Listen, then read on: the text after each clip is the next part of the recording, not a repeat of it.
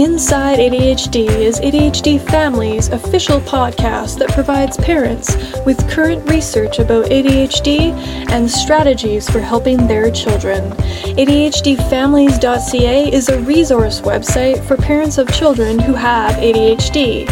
All of the resources have been evaluated by experts in the field of ADHD, so parents can feel confident that they are receiving trustworthy information. For more information, visit ADHDfamilies.ca, follow us on Twitter, and subscribe to our podcast in iTunes or your favorite podcast player. If you have a specific ADHD topic that you would like to hear about on our podcast, please send your suggestions to ADHDfamilies@canlearnsociety.ca.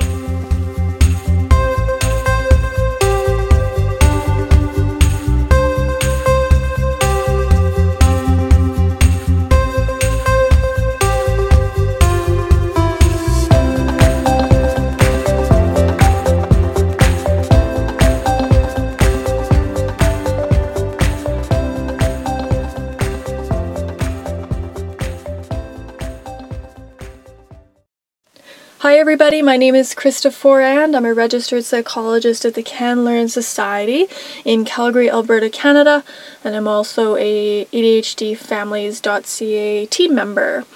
On today's podcast, we're going to be talking about what an IPP is, or an IEP, and we'll talk about that in a moment, but I just wanted to give a couple announcements, some exciting things coming up. As many of you know, that October is ADHD Awareness Month. And so what you can actually do now is contact us. We now have an email address. So there's a few reasons why we've got an email address, and one of them is just in general, if you have any topic suggestions or specific topics you'd like to hear about on the podcast, you can send those topics to our new email address, which is adhdfamilies@canlearnsociety.ca. You can find that web email address, on our website as well. Like I mentioned before, October is ADHD Awareness Month, and it's a time of the year where many organizations and agencies work together to increase awareness about ADHD and dispel some of the myths about ADHD that are still common in our society today. So during the month of October, we would like to get our listeners involved to contribute to our podcasts. So specifically, we wanted listeners to consider and answer 3 questions, and they are: how do you bring awareness to ADHD? What myth or myths about ADHD have been busted for you? How has that changed your approach to yourself or your child and to life in general? And how do you advocate for yourself or your child when it comes to ADHD? So you can email your answers to ADHDfamilies@canlearnsociety.ca, but we also have a really quick and easy survey that you can fill out that has each of those questions. If you go to our homepage on the ADHDfamilies.ca website, on the right-hand side there, you should be able to find that survey, and you can fill it out really quickly. And we'd really like to be able to share your answers in throughout the month of October. And so what we'll do is we'll share those answers anonymously on each of our podcasts for October. And we're going to be doing something very special through that month. We're going to release one new episode every Monday that tackles a certain myth related to ADHD. So we're really excited about that. We've got lots of great information coming up in those episodes, and be sure to subscribe in iTunes so that you don't forget. Every Monday in October you're going to get a new episode.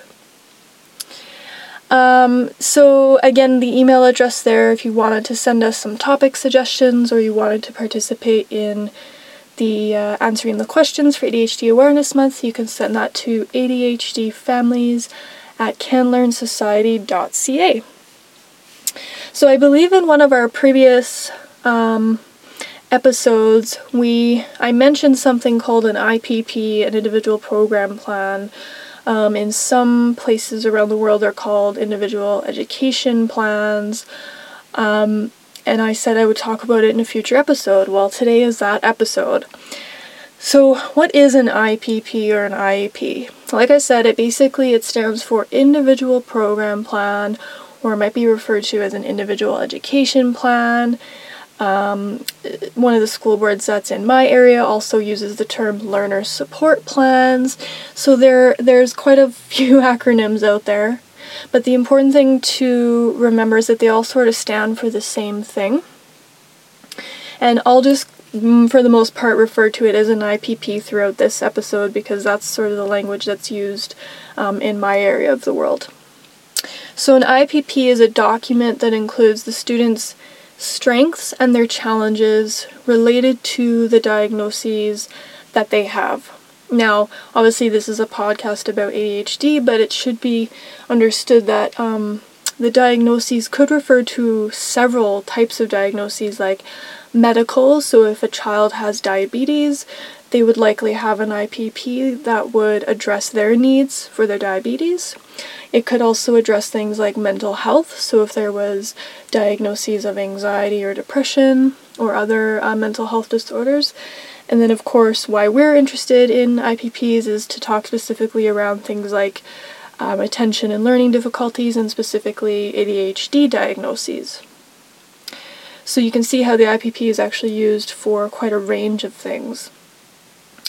The IPP itself typically includes what programs, services, or specific classroom strategies will be provided to the student, specific goals for the student, and how progress moving towards each of those goals will be measured. Now, the IPP also will likely include information about accommodations and modifications, and I'm going to speak more in a minute about the difference between accommodations and modifications because I believe it's very important for parents to understand that. An IPP is put into place when a student has been identified as having a particular disability, and in our case we're talking about ADHD. And the identification of this disability can be determined in many different ways. So a student may receive a diagnosis from a family physician, family doctor, or perhaps a pediatrician. They might also see a child psychiatrist.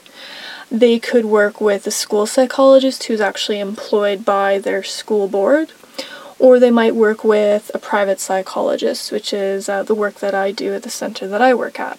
I would be considered in that category.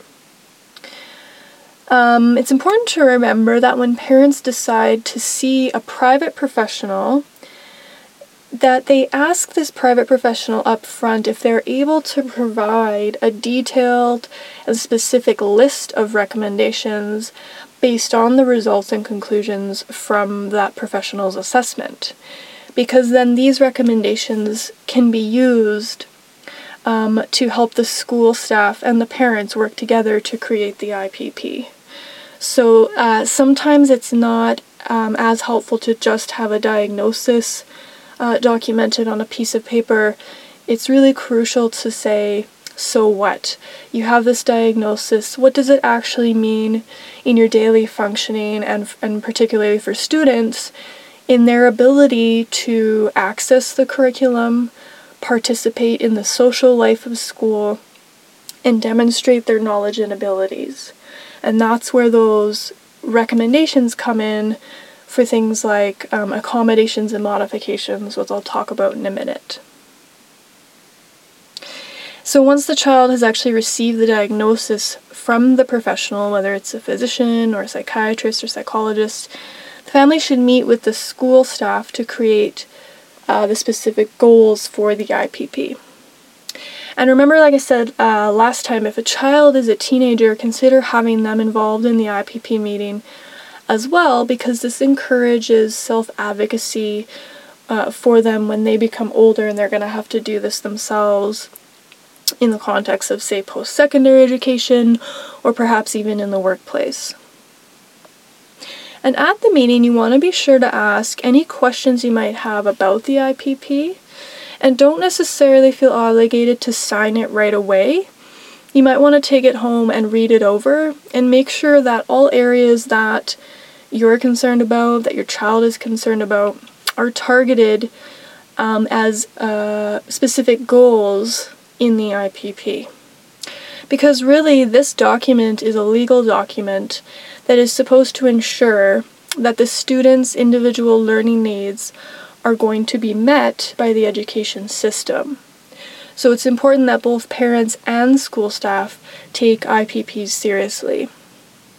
And related to that, by taking them seriously, IPPs should be considered more of like a working document or a living and breathing document that is constantly under revision. Because as goals are achieved or as needs change for the student, then the IPP can be updated to reflect these changes. So it shouldn't really be just sitting in the student's file, nobody looking at it frequently, that kind of thing. So they should be regularly reviewed throughout the school year, and I really do encourage parents to make sure that this is happening. So you're reviewing it, but you're also working with the school at each reporting period to make sure that the IPP still makes sense for your child. Now, earlier I mentioned two words, accommodations and modifications. So let's talk about this now. IPPs will usually list what accommodations and modifications will be provided to the student. And so it's very important to understand the difference between these two terms and what they mean for your child's education. So an accommodation refers to a change in how the student is taught or perhaps asked to demonstrate their knowledge or how they're evaluated or assessed in the classroom. So a couple examples are asking a student to explain their ideas verbally, so they might give a verbal presentation rather than writing it down, or perhaps rather than writing an essay. And that would be a typical accommodation for someone who has a lot of difficulties with writing or written output.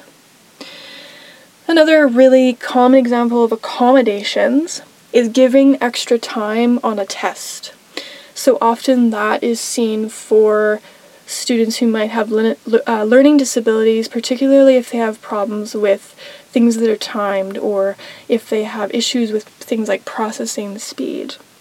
It can also be somewhat helpful for students for ADHD, particularly if they have a lot of anxiety around their performance and being forgetful or making careless errors. It gives them that extra time to take a breath and go over and look over their answers and make sure they didn't miss anything or reread something to make sure they understood it, those kinds of things. So giving extra time on a test, as you can see, it doesn't change the amount of work that the person has to do and the level of, the grade level that they're working at. They're just being given extra time to complete that work.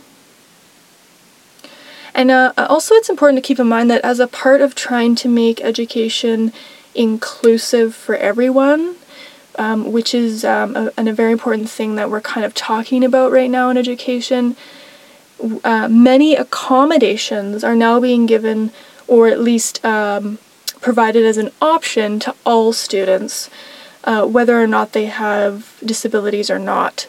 And the common ones that you probably know about or you see, and you don't really think of them as accommodations anymore because everybody's getting them, is, for example, the use of computers and other types of technologies. So when I work with clients, I often, if they have difficulties with writing or organizing their ideas when they're writing, I often suggest that they use a computer. And it's usually not a problem because I'll mention that to the student, and particularly if they're older, say in junior or senior high, they'll say to me, oh, well, we already are doing that, and most people in the class have computers. So you can see how some of those things that used to be reserved for students who specifically had learning disabilities, ADHD, they're now being offered as a way for everyone to access the curriculum more successfully. Now I'll talk about the other term that I mentioned, modifications. So when we're talking about modifications, we're actually talking about making actual changes to the curriculum of the grade level that the student is currently in. And this usually means modifying it to a lower grade level, unless we're talking about giving a student who's been identified as being gifted curriculum that's above their grade level. But right now, when we're talking more around learning challenges, it's usually because they're having difficulty with the curriculum that's at their current grade level. So just a very simple example of that is a grade 4 student who is given grade 3 math material to work on. Now, it's important to understand that there are certainly legitimate reasons for using both accommodations and modifications, but parents need to be aware that when curriculum is modified, it may have very important implications for the student's ability to graduate high school and have the appropriate amount of credits for them to graduate, and also to use those courses that they finished high school with to enter certain post-secondary programs. So curriculum modifications should really only be used when they are absolutely necessary. If a student is able to achieve and demonstrate their knowledge and ability at their grade level, but they happen to just need some accommodations to do that, then that's fine. So if they're able to do grade level work, but they just need extra time on a test so they can finish it, then there's really no need to actually modify the curriculum. You're just going to accommodate by giving them that extra time. So they shouldn't be given modifications unless they're actually unable to complete grade level curriculum. And that's basically the major difference between accommodations and modifications. So I really encourage parents to make sure that they discuss modifications and accommodations at the IPP meeting, and particularly it's most important to have those discussions in the upper grades, junior high, and especially senior high, to ensure understanding about what modifications may mean for their child for graduating from high school and after graduating from high school. So I hope that cleared up some of those terms for you, and you got some more information about what an IPP is. If you'd like some more information about IPPs and also sort of the process of getting one going and what does that look like, the CADAC website has some information under their education tab. So if you go to www.cadac, so that's CADDAC.ca, under their education tab you can find an actual kind of a mock or an example of an IPP. They call it an IEP on that website. You can also check out on their identification review tab in the education tab for more information about the entire IEP or IPP process. Also, just to let everybody know too, CADAC is also doing some great things for ADHD Awareness Month coming up, so you can check that out. They've got some information about that on their homepage. So we hope you enjoyed our episode, and we will see you in October for ADHD Awareness Month. Catch you later.